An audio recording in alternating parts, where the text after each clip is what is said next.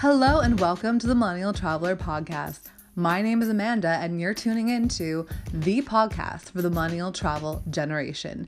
So happy to have you here. Now let's dive into another episode. Hello and welcome back. Happy to have you here. This is Amanda and today I'm going to be talking to you about places people have actually traveled this month of June 2020 since the COVID-19 outbreak. So I'm amazed because I was waiting to see if anyone was going to be bold enough to travel during this season since, as we know, most borders are still closed, but somehow people managed to get across in certain cases and cases where non-essential travel is still banned. So I'm going to just brief you on where people have gone, and of course they are millennials. What's new? I guess we're going to be the brave souls that will get out there as soon as possible because, as I said many times, I myself would be going. I'm personally not afraid, don't feel threatened by this virus. Maybe it's just because I'm in that age bracket of a millennial and I've been in isolation the entire time here. I'm normally in isolation in America even when it's not quarantine because that's life in the suburbs, right? So anyway, I was just happy to see that other people were exploring and experimenting with travel as of this June. And let me just get started with one person that I've seen. He's British from England in the United Kingdom. And they are allowed, I believe, to go to certain countries, for example, Italy. Now, the trouble is for people departing from England, apparently, or anywhere in the UK, that the flights are still very limited. So I know because I personally have lived in London that you can get direct flights to Italy. So now in the case of this British guy, he was unable to get any direct flights to go from the UK to Italy. Now listen to what he did, and I would not do this because I don't even like taking a very long-term stopover, although I've done it and I'll definitely be talking about that in different episodes. But this British guy, he apparently decided to fly from the UK to Sofia, Bulgaria. Then he took another flight and had one overnight in Rome, Italy. And from Italy, he spent a really extortionate price, in my opinion, about, I think, 50 plus euros to go from Rome to Venice. Now, if anyone's been traveling through Europe or lives there, you know that the cost of 50 euros is even more than a flight between countries internationally. So to me, that was a very steep ticket price of 50 plus euros to go on the train between Rome and Venice. Now, he didn't mention if that's the standard rate because I think that would be expensive for the local people in Italy, in my opinion. So I'm not sure if it's like the rate because people are hardly traveling and they're just trying to compensate for all the lack of travel and therefore lack of profits in the transport industry. But I thought that was ridiculously expensive, and he even said that that's usually the cost of a budget flight between countries. So again, I think that's kind of a very intense journey, one that I wouldn't want to be taking. I would not want to have to do 2 separate flights, including one overnight and then a train ride. That's an awful lot of traveling to me to go from point A to point B. So he didn't have any direct flights, case in point.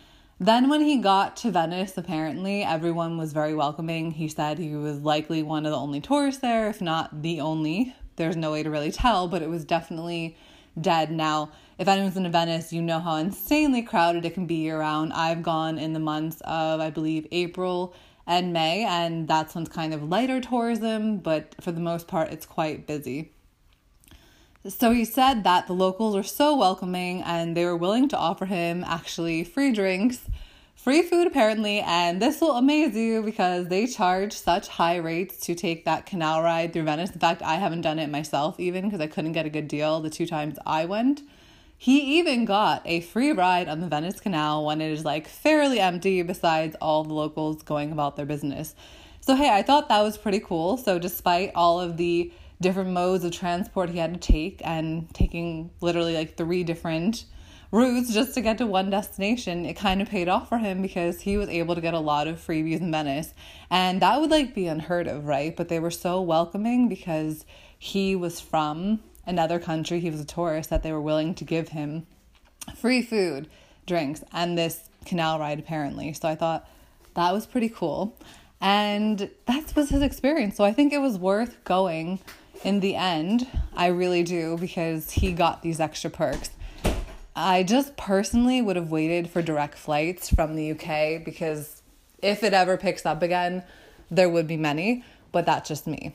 And of course, the airports, as usual, as we hear in the media, are quite empty. It seemed also that many people were not wearing masks. When I did watch his video, it looked like most people weren't abiding by that from his commentary. So that was pretty interesting. And there's one other case I also wanted to talk about, because this is a country that I myself was considering going to. However, I wanted to wait till I knew that it was fully reopened, and I wanted to legally enter, although of course Mexico, as we have seen in the media, has been quite relaxed. So I also saw an American guy from my home state of New York, except upstate New York, and I'm more downstate. He decided to go to Cancun, actually, which is where I'd recently been January 2020. But I didn't understand how he was able to get in until he said that the only question the Mexico border agents asked him was, how long are you staying? And even though he was only planning to stay 30 days, they still issued him the full 6-month visa. Now, mind you, we're in a scenario currently where the border is still closed between the US and Mexico, yet somehow they don't seem to care. So that was my biggest concern, is that he and his girlfriend were able to get in with no trouble. However, everything is still closed. So even if you can enter and you're going somewhere, and if it's fully closed, it doesn't matter. So what's interesting is that in the news media and the local papers in Mexico, they're saying that everything is open, but it's technically not open because he's there on the ground and he says you can't even go on the beach currently. So now if you're going to Mexico, even if you can slide through, the border's open, Mexico's relaxed, they don't care, would you still go when you can't do anything? He said that hardly any restaurants were open. Apparently only one place, and where he was, which is Puerto Morelos, which is nearby Cancun, that was open. And then the beaches were apparently still closed, and you could only go maybe at nighttime for about 15 minutes, but you have to evade the police basically, because the police are still patrolling the beaches in Cancun as of this week, early June. Today is, I think this is going up June 16th. So to me, it is not worth it. So these are like the two travel experiences I heard. So it is confirmed that yes, people are still able to travel in certain places, like in between certain countries within the European Union, for example, except Sweden, because everyone's excluding people from Sweden since they never went on lockdown. But for the most part, they are starting to relax the borders, but people are still not apt to travel. Flights are still not direct or regular. So if you're in Europe, then you are way more fortunate, because if I were you, yes, I would go to Italy personally, because again, I am just that fearless kind of person. I am not really worried too much about what's happening in this world. And I'm also a person who is faithful and trusts in Christ. So to me, I am not worried. But anyway, the Mexico situation as well, apparently, although it says borders are closed to non-essential travel till June 22nd, etc., etc.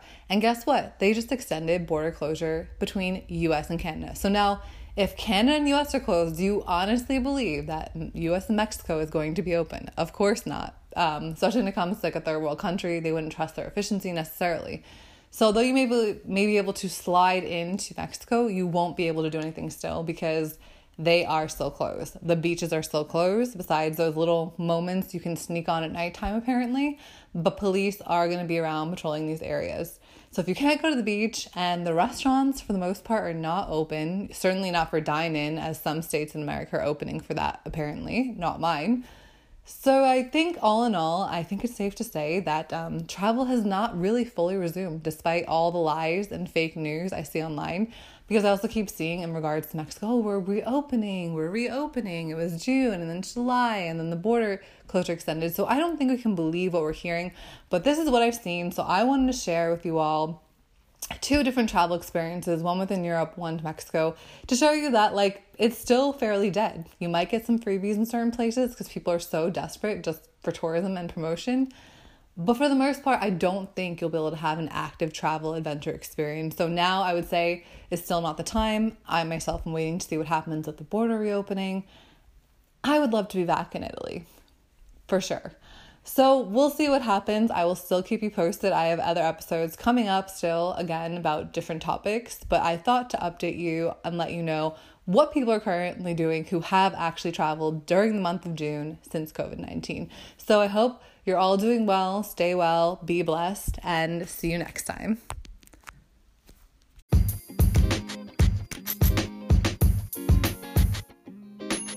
Thank you for joining me in another episode of the Millennial Traveler Podcast. Oh yes. So to keep in touch, please do check out the show notes below with the social media links we'll have on there, Facebook, my website, as well as an email list you can also sign up for. So please do that. And if you do that, you will receive a free template that has a packing list as well as an itinerary sheet, which you can reuse repeatedly. Anyhow, thank you so much for joining. I really appreciate it, and I will catch you the next time.